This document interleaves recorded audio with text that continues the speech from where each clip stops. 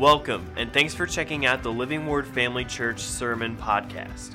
Before we get to the message, we'd like to invite you to check out Living Word Family Church if you don't already have a church home. For more information, you can check out our website at livingwordfamily.org. I'm waiting on my sermon. I went to grab my iPad. I love Google Documents. Type it in computer and it automatically shows up on everything else. And so I open up my iPad and it's utterly dead this morning. So it's been charging and my son just went to get it. I will say this while we're waiting.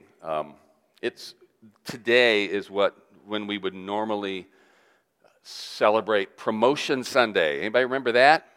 Back when school was normal? And we would have the children from different Sunday school classes come up here and we would assign them to their new classes and new teachers and give them an encouraging hand as they went to their classes. And we'd recognize the new Solid Rockers and everything. But we're not having Sunday school right now. And so I want to take just a second to tell you that we are working on something. I mean, we do kind of have, thank you, son. Let's hear it for Riley, everybody. Wasn't it? What a great...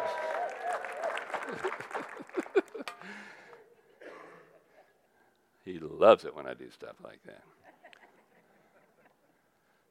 We're working on this. We really are trying to keep you safe, honor the recommendations of certain agencies, and I haven't said a whole lot about this lately or written to you about it, and I need to give you some updated things that I've encountered. I am well aware, very well aware, that there is a wide range of opinion. I'm not talking out there, I'm talking about in here, about how seriously we need to take this whole COVID thing. I don't know if you've paid attention, but they're tightening things down a little bit again, especially now that school's in session. There are limited closures of restaurants and things like that. And, the reports are coming out. Cases are on the uptick again. I did just see an excellent study. This was actually done in Indiana, where it really, I think, is the way it ought to be done. A wide-ranging, random testing that gave you a pretty good idea of just how widespread it is and just how dangerous it is. And again, from a worldly standpoint, you need to know, you need to be reminded that this isn't something to fool with. It is not the plague. It is not a death sentence by a long shot. But it is also not the flu, no matter what talking head you listen to. This is something that, medically speaking, is considerably more dangerous. And so we don't want to fool with this, but we also don't want to forget who we are, right? We're the people of God. We are the healed of God. Jesus Christ has borne those stripes, and He's borne our sicknesses and our diseases. Just like He has provided our salvation. In fact, it is part of the salvation package. Our healing, our provision, our protection, all of those things are ours because Jesus Christ has qualified us for those things. And we'll talk about this actually a little bit in the message. Meanwhile, I encourage you not just to continue to wash your hands, use hand sanitizer, utilize the masks, especially when we're out there fellowshipping. We've got you distance in here, so it's not quite as necessary. But if you're coughing or sneezing, by all means, keep that mask on you. But also, from a faith perspective, don't get lazy about this. You need to be diligent. More diligent than you should be about washing your hands or anything else. You need to be diligent about speaking God's word over yourselves. All right? There are all sorts of things, wonderful things that God has promised us, that God has provided for us, but we have to exercise faith to bring those manifestly into our lives. We just sang, I'm going to see a victory. Well, the victory's already won. It's not like I have to win a victory. It's not like God has to win a victory. We just need to see it, right? And there are things we can do to bring God's promises and that victory manifestly into our lives. Amen. Praise the Lord. Good morning. That's my first note, and I'm glad I have my iPad. I would have forgot to say that. Good morning, Living Word Family Church. Good morning to those of you listening at home. If you are part of Living Word Family Church and you are at home, we miss you. And if you are looking for a church, we want you to know the doors are open, and we would love to see you all here as soon as possible. Church isn't church unless we are assembled. I saw an interesting post from a good pastor friend of mine a week or so ago where he said, the more you miss church on Sundays, the less you miss church on Sundays. You know what I mean? The more you miss it, the more you're not here, the less you miss it, as in long to be there. And one of the comments said, and this is from somebody I didn't know, and I normally don't wade into stuff like this, and I normally don't comment on anybody's post I don't know, but one person posted on there, I have church inside of me every week. And I just commented, no, you don't. And I didn't hear back from her or anything else. But, I understand what she meant. I have a spiritual relationship with God. I commune with God. I pray. I have a spiritual experience. Yeah, no problem. It ain't church. Church is the assembly, right? We need to assemble when we can. Amen. And all the more as we see the day drawing near. So it's good to be here, right? Amen. We are coming very close to wrapping up this series on staying the course. I don't think we will quite get there today, but we might. Depends on how fast I can talk, how little I stray, and how fast you listen, but looks like we'll not quite get there. But as we wrap this up, this series on staying the course, we are going to come to another potentially difficult passage. And we'll read the first part of that in a moment. But first, I want to look back briefly over the stuff we've covered in this letter. The author of this letter, the author is God, right? Remember, this is the Word of God. And the author of this letter, you may have picked up on this somewhere in the last few weeks, but I happen to think that it's Paul. Anybody pick up on that in the last few weeks? Okay. Again, it doesn't matter, still the Word of God. And he is writing to Jewish converts to Christianity. And these believers are, because of persecution, teetering on the edge of abandoning their newfound faith. They are not, like the Corinthians, for example, slipping back into gross sin, sexual misconduct, and that sort of thing, the things that the Corinthians clearly were dealing with. This is not a slide into an immoral lifestyle. What they are considering when they are considering abandoning their faith is sliding back into Judaism, getting back under the law. And this is to be differentiated from the Galatians, who also, Paul wrote to them a lot about the law too, but their problem was they were Gentile converts to Christianity, and then these Jewish believers came into their midst and say, we're glad you're Christians like us, but you skipped a step. You need to be circumcised. You need to embrace the law and do these things too.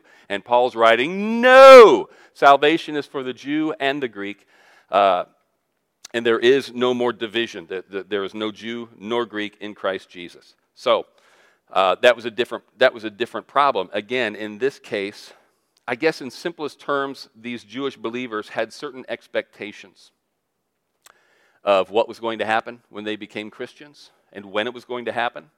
And these expectations, frankly, were not unlike the expectations that the disciples had. You remember all these conversations that Peter and James and John and these others had with Jesus. Oh, are you at this time going to restore the kingdom? When you come into your kingdom, can I sit on this side of you? They really thought, they were utterly convinced that since he was the Messiah, that meant that he was there to restore Israel to its greatness, put Rome under their feet and everybody else, and they were going to be right there as part of his cabinet, I guess. All right? And they didn't understand that Jesus' mission was much, much bigger than that, that he was ushering in not just a new kingdom, but a new kind of kingdom. So they kind of had this expectation too. Jesus is the Messiah. Things are going to start looking up for us. And they found that Jesus, rather than coming right back, they were still waiting. And rather than Rome being under their feet, things had actually begun to get even harder for them.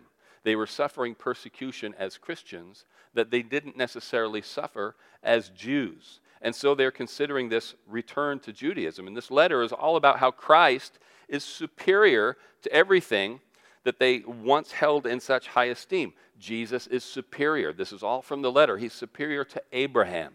He's superior to Moses, to the law itself. He's superior to the priesthood, and even superior to angels. Every time an aspect of Jewish worship is brought up, Hebrews points the reader to Jesus. And this argument reaches its peak in chapter 12, and the argument says, how can you even consider turning your back on Jesus after everything he's done for you? Knowing how much he loves you and knowing exactly how he demonstrated that love, the cross, How can you walk away from him? He's stressing again, you're not walking away from a doctrine. You're not walking away from a ritual or a religion. You're walking away from Jesus Christ himself. And last week, we looked at, right after that, it talks about the chastening of the Lord and how we endure chastening, which is what? It's instruction. It's corrective instruction, but there's also, there's also all the way up to scourging, but mostly this passage is about chastening. And how we endure that at the hands of our earthly fathers, imperfect as they are, and we even respect them, continue to hold them in high regard. Yet, when our perfect Heavenly Father chastens us, there's a tendency, unfortunately, to get mad, we get weary, we get discouraged. And again, we should rejoice that God loves us enough to correct us and to instruct us. And we wrapped up last week with an explanation of how Esau, there's that kind of confusing passage where it says he sought the blessing and he sought repentance and was unable to repent, though he sought it with tears. And we sliced that up and showed you that it wasn't that Esau desperately wanted to repent and God wouldn't let him. It was that Esau desperately wanted the blessing but couldn't bring himself to repent. It wasn't repentance he sought with tears. It was the blessing he sought with tears, but was unable to turn back to God, even turn back fully to his Father to receive that blessing. Now, for the rest of this chapter, beginning in Hebrews 12:18. For you have not come to the mountain that may be touched and that burned with fire, and to a blackness and darkness and tempest, and the sound of a trumpet and the voice of words, so that those who heard it begged that the word should not be spoken to them anymore, for they could not endure what was commanded. And this is the command. And if so much as a beast touches the mountain, it shall be stoned or shot with an arrow. And so terrifying was the sight that Moses said, I am exceedingly afraid and trembling. But you have come to Mount Zion, and the city of the living God, the heavenly Jerusalem, to an innumerable company of angels, to the general assembly and the church of the firstborn who are registered in heaven, to God, the judge of all, to the spirits of just men made perfect, to Jesus, the mediator of the new covenant, and to the blood of sprinkling that speaks better things than that of Abel. Okay, this is, of course, a reference to Sinai. This when God gave the law to Moses on Mount Sinai. And then Moses brought it to the people. And we picture that. Remember reading that and how the mountain shook.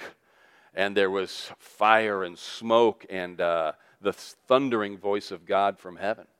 And it was, on one hand, this magnificent display of the power and the glory of God. It was visible. It was audible. It was utterly experienced by all the physical senses. And on the other hand, it's kind of a microcosm of what the law itself would do. At that moment when God manifested his glory on Sinai, and the people trembled, and they even said, we don't want to hear this voice anymore. And then they weren't allowed to touch the mountain, not so much as an animal. What did this demonstrate? It just showed how vast the gulf was between sinful people and a holy God. It was a visible and audible display of God himself on the scene, and yet in that display, he's saying, you can't touch me.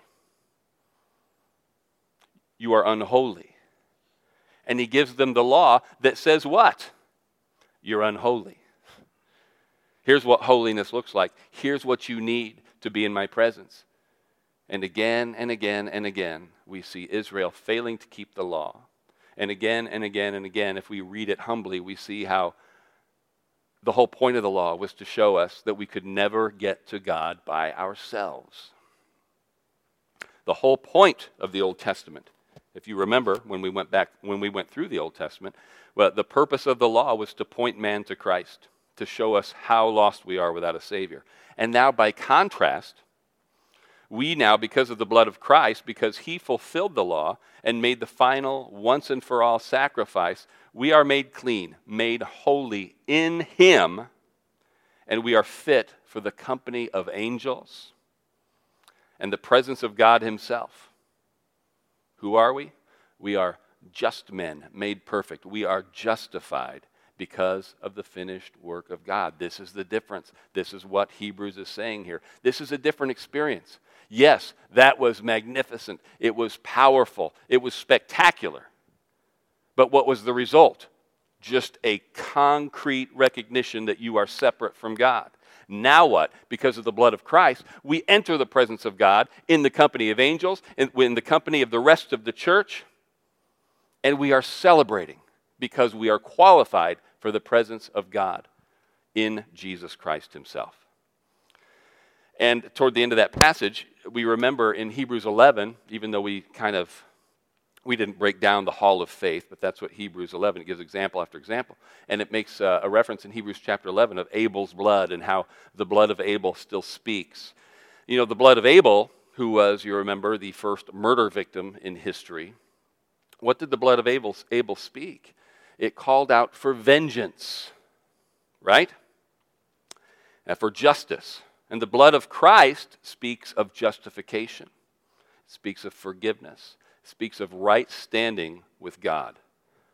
Again, why do you want to go back to the law when the blood of Christ speaks of so much better things? It might be hard for you right now, but without Christ, you are going to have to stand before God on your own merits.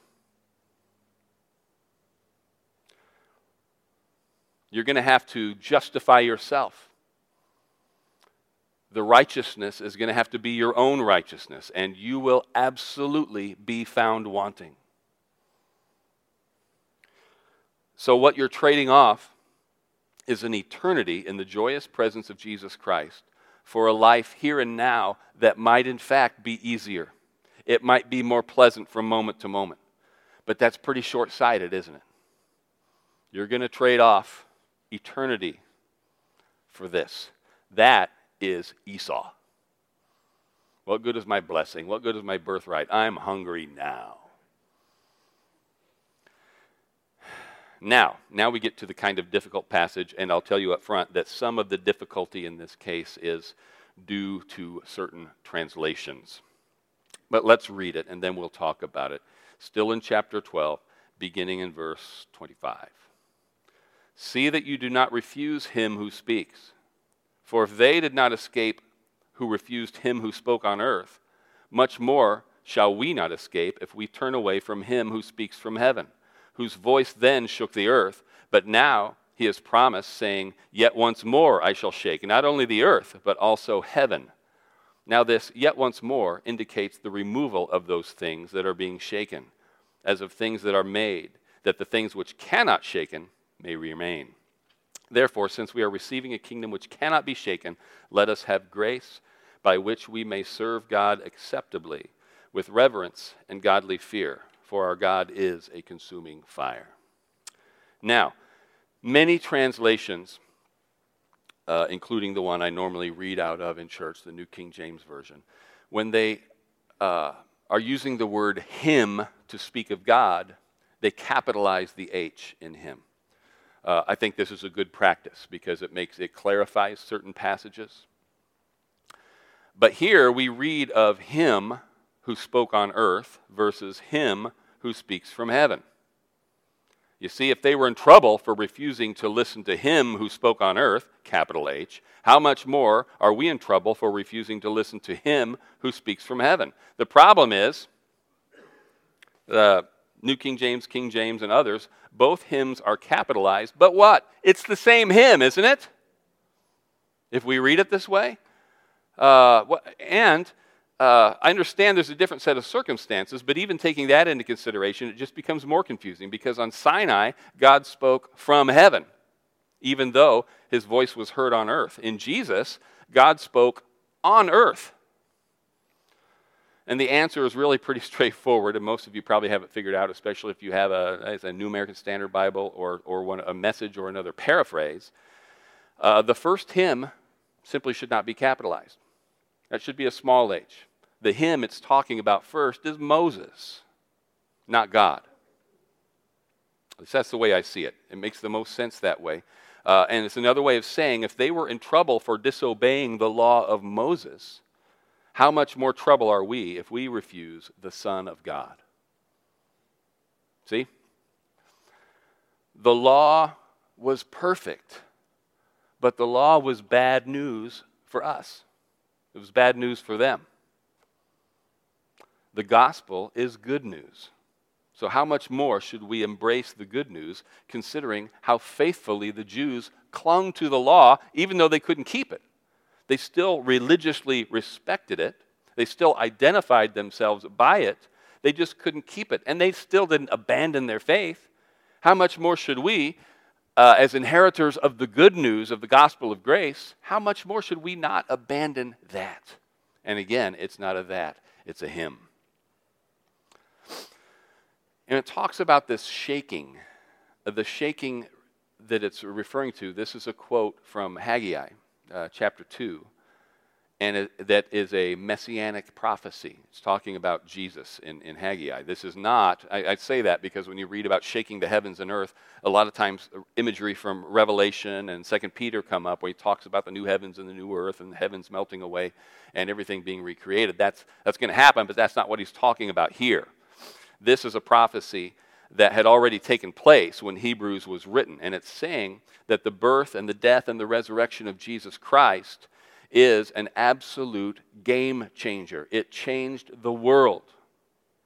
It is significant not just for the Jewish people, but for all people. History itself turns on Jesus Christ.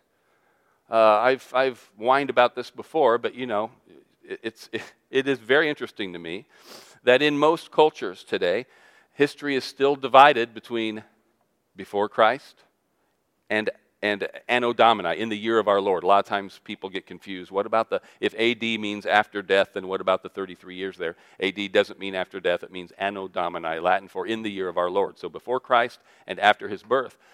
This is what BC and AD are all about. And now, of course, what do they call it? BCE and CE, before Common Era and Common Era. I think that's what it means. Is that right? Or current era, it's depending on who you read after. Okay, but still, what's the dividing line? It's exactly the same thing. This is how much Jesus shook things up, shook everything up. And this is just on earth, how that shaking took place, how all of history is divided between Old Testament and New Testament, even to those who don't embrace it. But how did it shake the heavens? It affected everything, right? You can even find, I do, an allusion to the Star of Bethlehem. You know, it was a star nobody had seen, or an arrangement of stars in the heaven nobody had seen that led certain wise men to seek him out, and they weren't even Jews.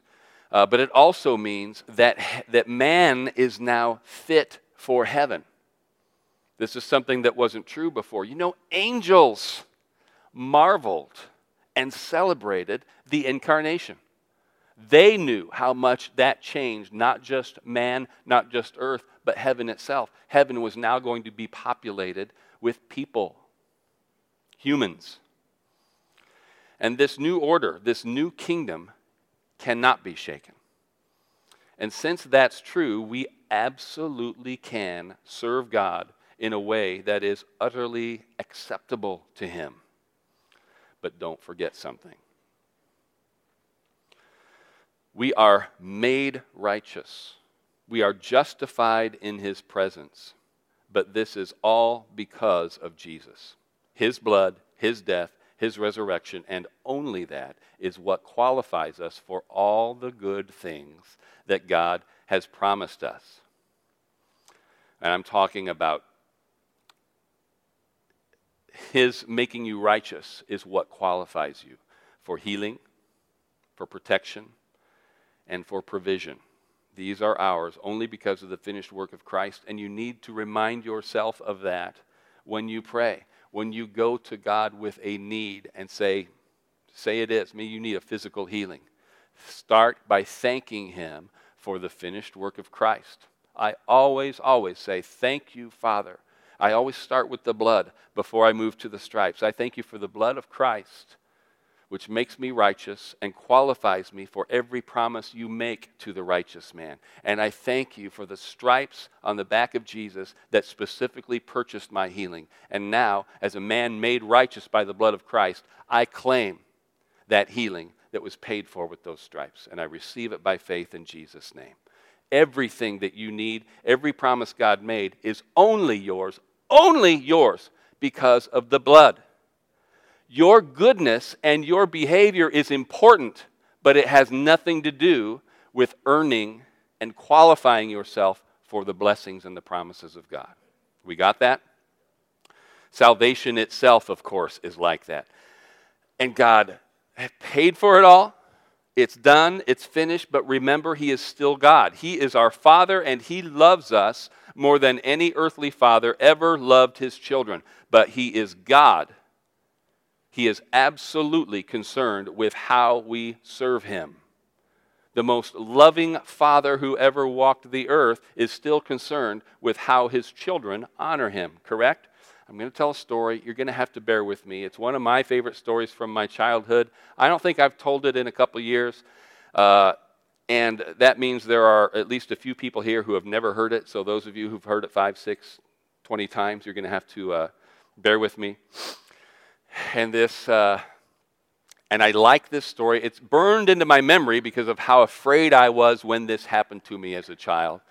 And this obviously it didn't have spiritual significance to me at the time, but it has since then many times for me given me a great picture of a view of God the Father. And this is when I was, I want to say I was 7 years old. And my dad had taught me to light matches. It's awesome responsibility, and my favorite job, as all my fellow pyromaniacs out there. He taught me to do that so that I could burn the trash.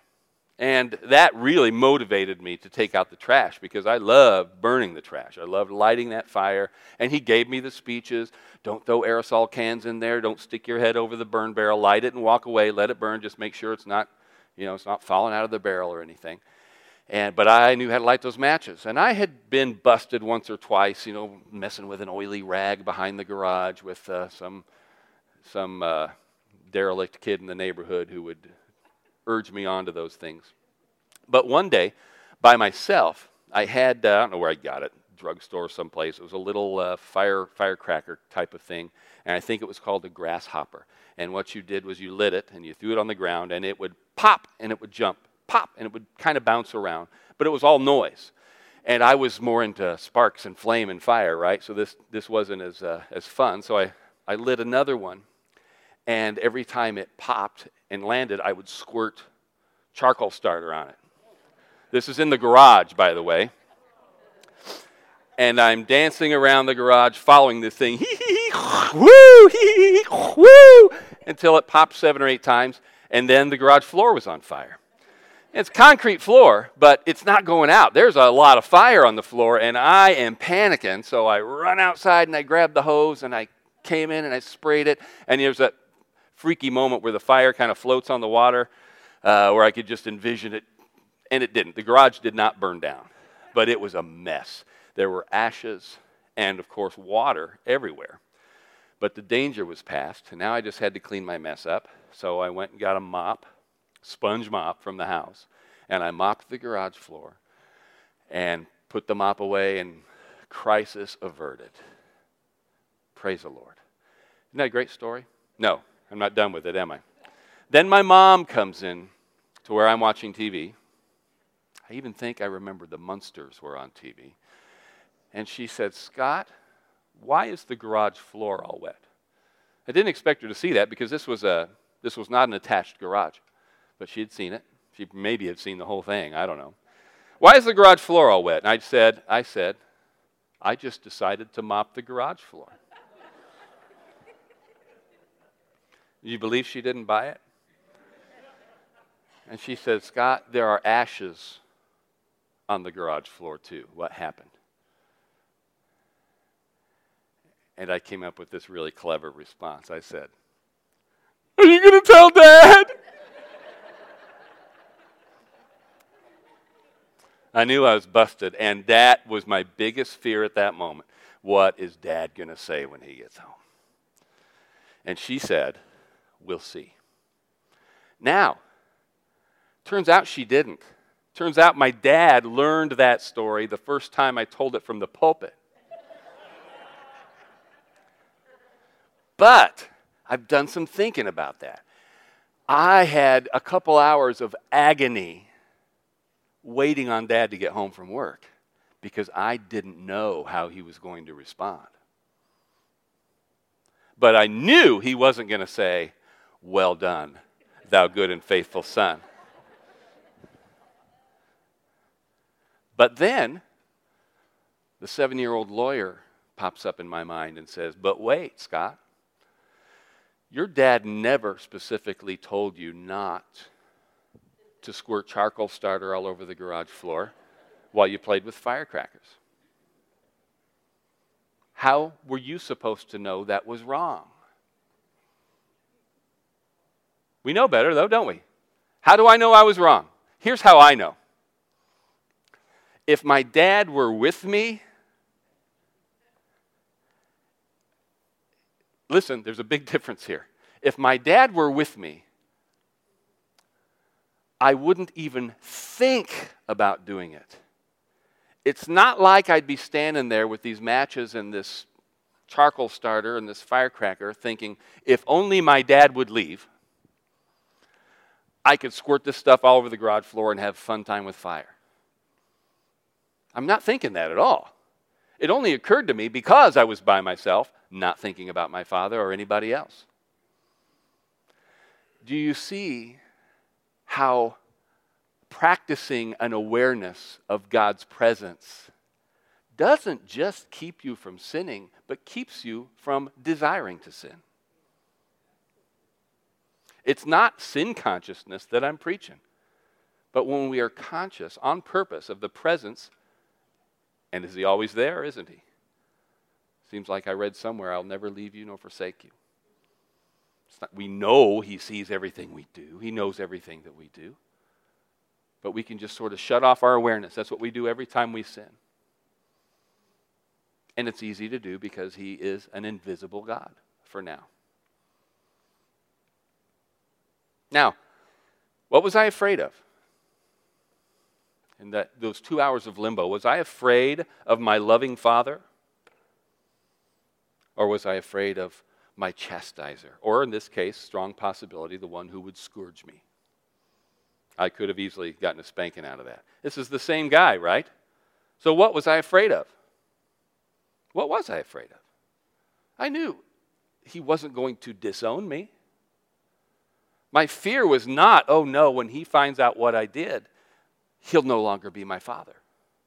I'm going to lose my sonship. Never occurred to me. Never occurred to me. I wasn't afraid of losing him as a father. I was afraid of experiencing his displeasure and his chastisement.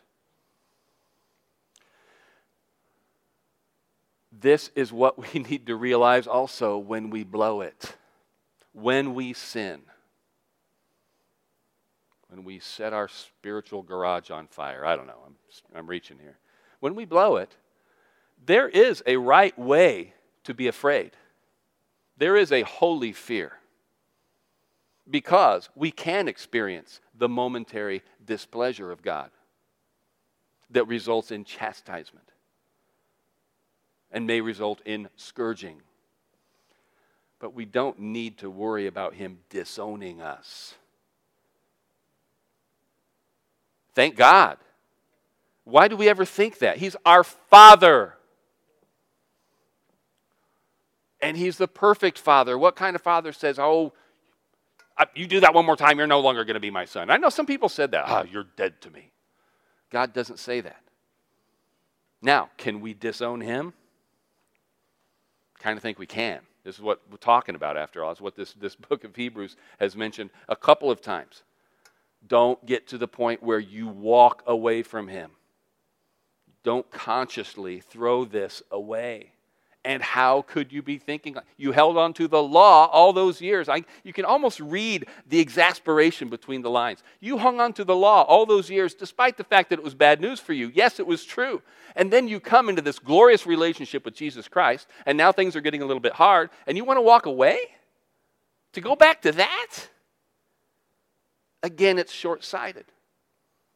Now he gets it, and we get it. They are experiencing momentary persecution, trouble, struggle, suffering, but it's nothing to be compared with what awaits us on the other side of this thing.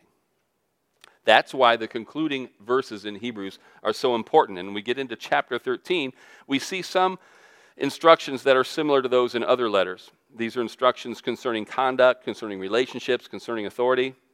Let's read the first part of this chapter. And this passage is probably as far as we'll get in the book today. In chapter 13, beginning in verse 1, let brotherly love continue. Do not forget to entertain strangers, for by so doing some have unwittingly entertained angels. Remember the prisoners as if chained with them, those who are mistreated, since you yourselves are in the body also. Marriage is honorable among all, and the bed undefiled, but fornicators and adulterers God will judge. Let your conduct be without covetousness. Be content with such things as you have, for he himself has said, I will never leave you nor forsake you. So we may boldly say, the Lord is my helper. I will not fear. What can man do to me? Remember those who rule over you, who have spoken the word of God to you, whose faith follow, considering the outcome of their conduct.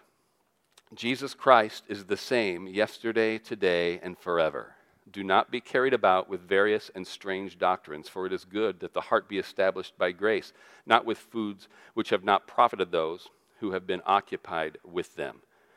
Now, we'll finish up we'll finish up with this passage today, but let me say a few things about it before we conclude. After all of the persuasion, after all the writing and the arguments pointing Jewish believers again to the person of Jesus Christ, what is the first practical application in this closing section? It's what? It's love one another. Let brotherly love continue. Now remember when Jesus was asked what the greatest commandment was? Ravi Zacharias loved to point out that there were over 600 statutes in the Old Testament law. David narrowed it down to a dozen or so. And by the time we get to Micah, it says, what does the Lord require of you but to do justly, to love mercy, and to walk humbly with your God? There's 3. And so when Jesus is asked what is the greatest commandment of all, the interesting thing is that he doesn't narrow it down to 1, but 2. What does he say? Love the Lord your God with all your heart, soul, mind, and strength, and love your neighbor as yourself. 2 there. But don't forget, he also said, a new commandment I give to you, that you love one another. As I have loved you, also love one another. Now there's a whole nother sermon there, and we'll get to it some other day. But again, when it's all said and done, keep on loving one another. Not just that, but be careful how you treat strangers. And that stranger has a specific meaning. We're not going to go into it now. But they just might be angels in disguise. There's a topic for another sermon. And maybe you ever think about that. I know some of you do. We've talked about it before. It's like, oh, what if that's an angel? That doesn't mean you have to give $100 to everybody who's standing on a street corner holding a sign. It's not what it means at all. It means how you treat people who come into your midst. All right?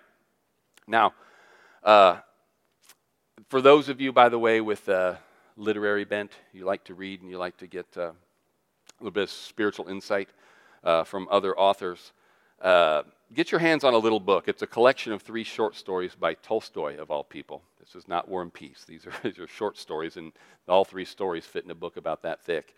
And the title of it is Where Love Is, There God Is Also. Where Love Is, There God Is Also. And the title of that book is actually the title of one of the short stories about a guy named Martin the Cobbler. And Martin the Cobbler is an alternate title, and you might be able to find the text to that story on the internet. Check it out, but it's all about entertaining an angel unaware. Now, while the Great Commission, remember those in prison, the Great Commission absolutely applies to prison ministry. We need to be getting the word into prisons, just like we should be getting it to our neighbors. But this specific exhortation, just for what it's worth, addresses those who are suffering unjustly for their faith, okay? Which is why we appreciate so much ministries that advocate both nationally and internationally for those believers who are persecuted and unjustly incarcerated for the work of Christ. We forget that that really does happen on a regular basis all over the world. When it talks about the marriage bed being undefiled, the simplest truth being expressed here is that God approves of the conjugal relationship between one man and one woman who are married to one another.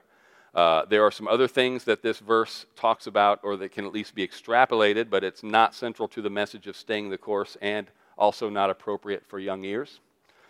And I've got to keep reminding myself that we have Sunday school students in here, as somebody reminds me almost every Sunday. Hey, Scott, did you forget we had kids in here when you said fill in the blank? Sorry. Covetousness, we have to be careful here, especially as people who believe in the word of faith, when it talks about being content with such things as you have. The word of God, let me make my position clear on this, all right? The word of God could not be more clear when it says that God delights in the prosperity of his servants. Now, I know we're not his servants, but for crying out loud, if he delights in the prosperity of his servants, how much more would he delight in the prosperity of his children, right? Right? What? Somebody barged into my office recently, I won't say when, I won't say who, and lambasted me for using the word prosperity from the pulpit. All right? I could tell you the whole story of how this conversation went down. But the bottom line was, this is somebody who had been trained and taught and believed that the quote-unquote prosperity gospel is heretical, it's cultic, it's wrong, blah, blah, blah. And all this person heard was the word prosperity, and the bells went off. Now, I used it in the context of taking up the offering, and you know what I say. I don't change we might look at it from different angles. But if you've been here any length of time, you know I'm not the guy. You know I'm not the guy that says, if you will just give in faith, you will get 100 times back every time. If you just believe God for a car, if you're going to believe God for a car, believe big. You're a king's kid. Believe for a Rolls Royce. Believe for a Maserati or a Lamborghini. He's God and you're a king's kid. You should drive a king's car. Has anybody ever heard Scott Mills preach that? Even if you think I should, have you ever heard it? That's not biblical prosperity. But the opposite error is when God talks about prosperity, he's only talking about spiritual prosperity. God is not concerned with you having money. Yes, he is. You've got to really twist Old Testament and New Testament scripture to come to any other conclusion. The whole law of sowing and reaping, you reap what you sow, you reap after you sow, and you reap more than you sow. Okay? If you sow money, you'll reap money. You're going to trust God with your monetary gifts. He'll make sure you have money. God is concerned with that, okay? But the danger of our camp, because I am a word of faith guy, is that, when people asked, when I was at the concert that we hosted here a couple weeks ago, somebody came up, several people came up and said, what kind of church are you? They were interested. They were so thankful that we were having this concert, even though we weren't having it. We were just where they had it, considering coming. What kind of church are you? And I said, well, we are a non-denominational church. And to be honest, the best descriptor of us is we're a word of faith church. But I always want to qualify that. I say I always am careful because word of faith means certain things to some people that it doesn't mean to everybody. And when some people say word of faith, they picture every controversial caricature of the word of faith, which is normally what they hear from people who are critical of the word of faith, not stuff they've heard or learned on their own.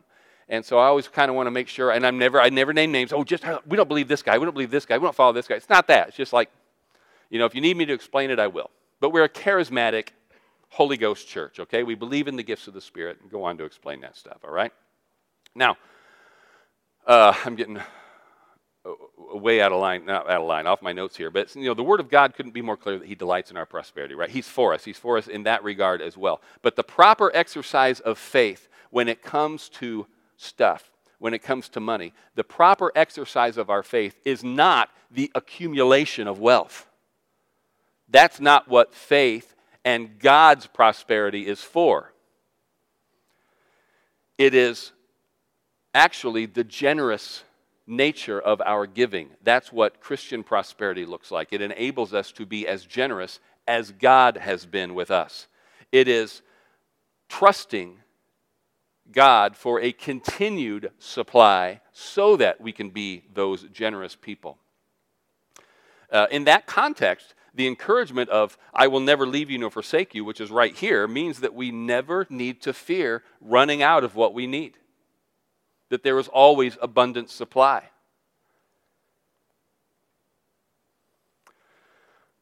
Now, I'm going to come back to a little bit of that here in a minute. Let me say this. The part I really wanted to get to and where I take the title of this message, which is the unchanging Lord, where it says, remember those who rule over you, who have spoke the word of God to you, whose faith follow, considering the outcome of their conduct. This is talking about preachers, teachers, and pastors. Okay? Honor me. Again, we have to look at the context. It is not talking about how easy their lives have been or how blessed they are. Certainly not how blessed they are with material possessions. And I'm treading very lightly because I don't want you to think that I'm on a crusade against anybody. I'm not. And let me say again, for the record, I am a word of faith guy. That means, among other things, that I believe God desires to bless me in every way, including financially, and that just as with healing, just as with protection, as I mentioned a little bit ago, just as with every promise of God, it's just because God said it doesn't mean it's going to happen to me. I have to believe it. I have to speak it. There is power in our words when we line our words up with the Word of God. For it to be effective in my life, even salvation requires a confession of faith. So I do have to align my faith and my words with God's promises to bring those things into my life. But I just believe that the message of prosperity has been misunderstood, and it has been abused, and it has been caricatured, again, more than any other aspect of the word of faith. The word of faith message. You know, it used to be the most controversial thing about a church like ours was tongues. Amazingly, tongues is becoming less and less controversial. I know people in traditionally what I would call cessationist traditions of mainline denominational churches who speak in tongues. I know ministers who secretly speak in tongues, but they can't tell their conference or their overseers about that. It's less and less controversial. But prosperity seems to be becoming more and more controversial. But that's because, again, it's been abused and caricatured. The outcome of their conduct, and the reason I'm bringing this here in this passage is I've heard it, you probably have too, is, wow, look at how God blessed that guy. We need to follow him. Or, even worse, look at how God has blessed me. I'm the ground you should sow into. Have you heard this? Has anybody heard this besides me? Yeah, a lot of you have. That's treading into some dangerous area there. Okay? If we're going to buy that, we'd have to look at an awful lot of other people that look blessed.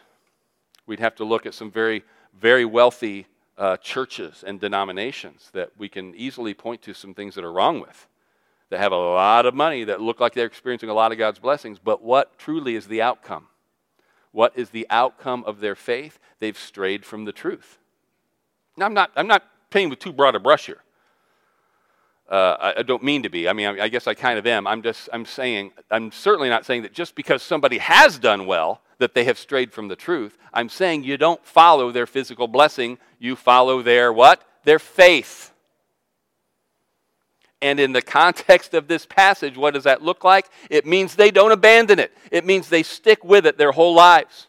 That even through hardship, they don't walk away from it.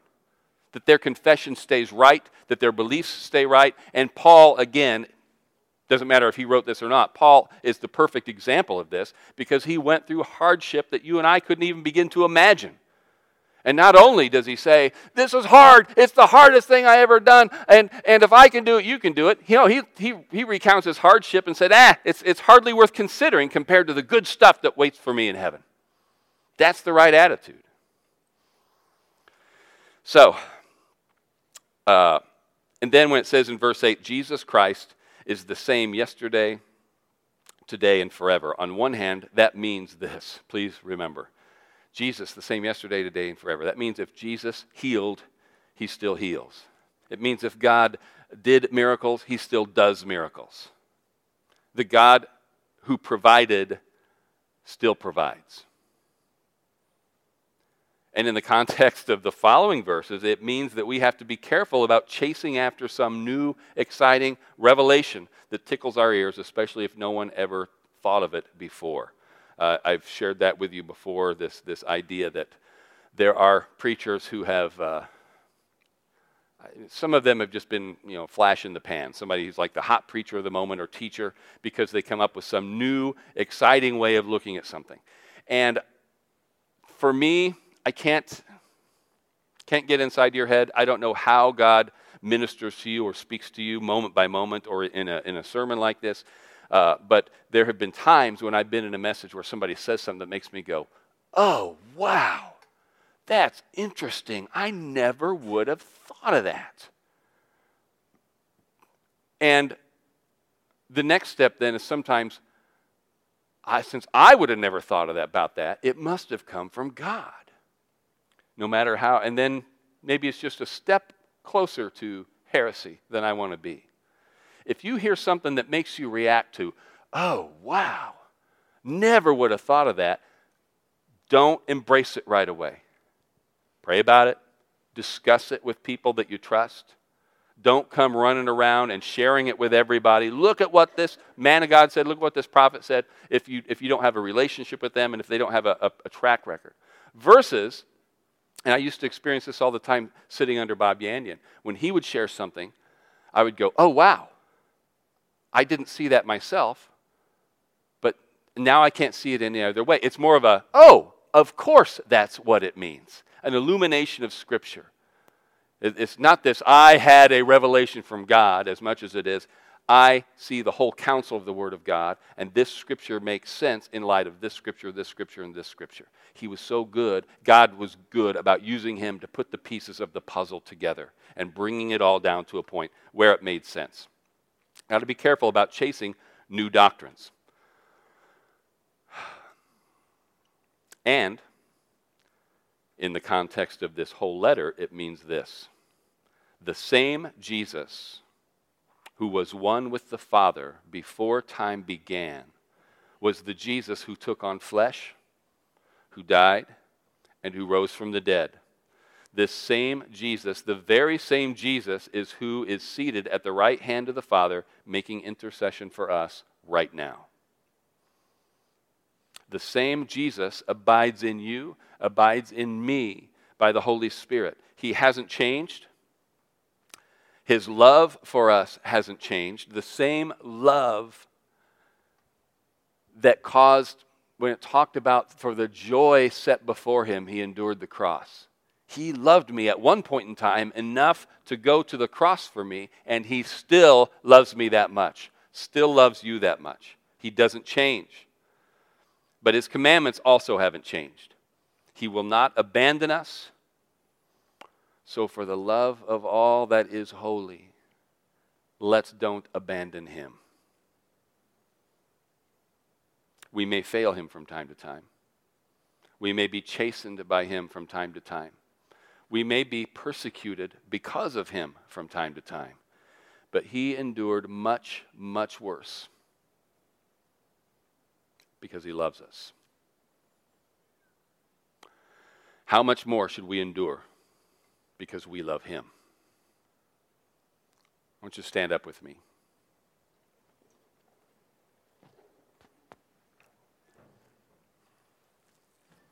It isn't our desire or need to earn something from him that should drive us. It is our love for him that should drive us. Maybe you've gotten off course. Maybe, let's start here. Maybe you haven't started your race yet.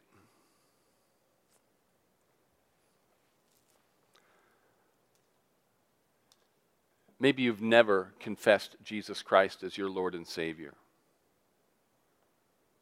And I think that your race is about to begin.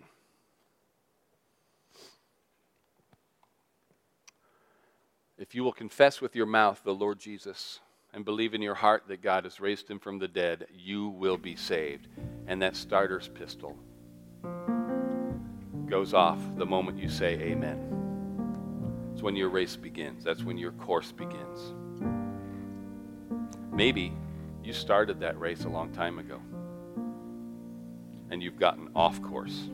Maybe not to the point where you're consciously abandoning the faith, but you're wandering. Maybe you're exploring other paths, but probably you're just wasting time. It's time to get back in the race. One of my favorite movies is Casablanca. And there's a scene at the end that I love where Rick, played by Bogart, of course, finally abandons his cynicism and his selfishness, does the right thing. And then Victor Laszlo, Paul Henry, says to him, "Welcome back to the fight. Welcome back to the fight." Do you need to do that? And listen, I'm not talking about simply tightening things up. A lot of times the invitation to recommit is there's nothing wrong with recommitting on a weekly or daily basis, but I'm talking, we all need to tighten things up from time to time, sometimes from day to day. But I'm talking to the person in here, maybe more than one person, who made a confession of faith and probably still holds on to at least a shred of that faith, but who has ignored that faith and forgotten the magnitude of the decision that you've made that day.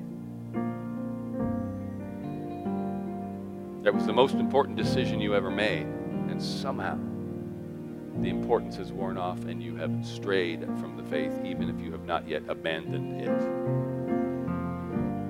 Today, if you hear his voice, don't ignore it. Yield to him. Remember how much he loves you, and fall in love with him all over again. So I want to ask you today, first of all, is there anybody in here you want to start your course today? You say, I've never made that decision. I've come to a point of belief, and I need to give into it and make Jesus Christ my Lord today. I desire to be saved. Anybody? All right. Anybody in here say, yeah, it was that second one. I know I made a confession of faith, and I've never seriously doubted my salvation, but I stopped pursuing it some time ago. I'm done wasting time. I'm getting back in the race. I'm getting back in the fight and back on course. Is that anybody else? Is that anybody in here today? There's one. Anybody else?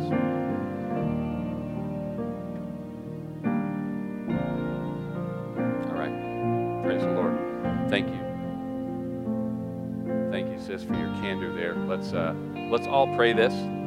Let's do this time. We don't always do this, but I want you to just everybody say this after me. We'll say this as just even though you personally might not have identified as a person who needs this, we're just going to say this in solidarity with at least one person in our midst who confesses that that's where she's at. And maybe there's somebody else you're thanking God right now. It's like, I want to pray that prayer. I just didn't want to raise my hand. Just do me a favor and let me know that was you sometime before you leave today, okay? Let's all say this. Our God and Father, thank you for your goodness. Thank you, Jesus, for loving me enough to die for me. Forgive me, Lord, for ever forgetting how much you love me. Come into my heart in a big way.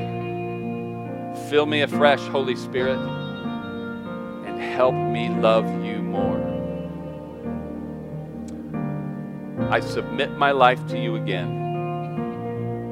I declare again that you are my Lord, that you are my Savior, and that I am your child.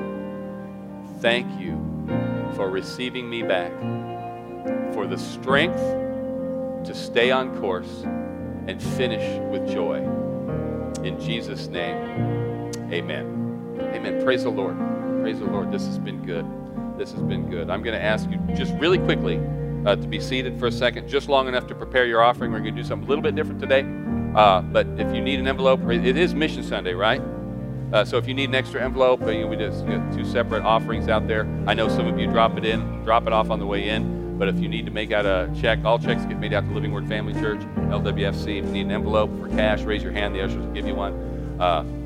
And I know, again, most of you have got that prepared. But I want to remind you of something. You know, I used to say quite often when we passed the plate, there are some who you shouldn't pass the plate because that puts pressure on people to give, and they should only be giving with proper motives. And my reason for doing that was always to emphasize the fact that the time of offering isn't, we're taking up a collection to pay the bills. It's not that. What is it? It's another act of worship, isn't it? It's a legitimate and very important part of our worship where we worship Him with our material goods, with a portion of that which He's blessed us with. And so this time is important. And right now, of course, we are not physically passing the plate because of the touch thing. And that's fine. But I want to take this moment to pray over the offering as I always do. And then as we wait to be dismissed by the ushers, we're going to go out with a song. We've got the praise and worship team up here so we can sing while we're waiting to be dismissed. We can sing as we're dismissed. But even as you drop that envelope in the receptacle out there, thank God for that opportunity.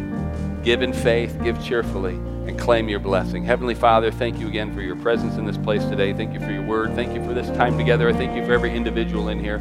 Thank you for the testimonies that came forward today about your manifest goodness and your provision in our lives. We thank you for bodily healing today and protection, not just from COVID, but from everything that tries to shorten our life or rob us of the quality of life that you've promised. We receive by faith all of your blessings. Thank you for your protection today. Thank you for your healing. And thank you, Lord, for prospering us, for providing abundantly for us. And now we count it, as always, a privilege to give into the work of your kingdom. I pray that every penny that's given is blessed, that it is multiplied toward the ministries that we support, and that it is multiplied back to us according to your word. Good measure, pressed down, shaken together, and running over. We believe and receive that it's given back to us so that we can give generously again into the work of your kingdom. Thank you, Father. In Jesus' name, amen. God bless you as you give. Thanks for listening. We hope that this message encouraged and equipped you in your walk with Christ.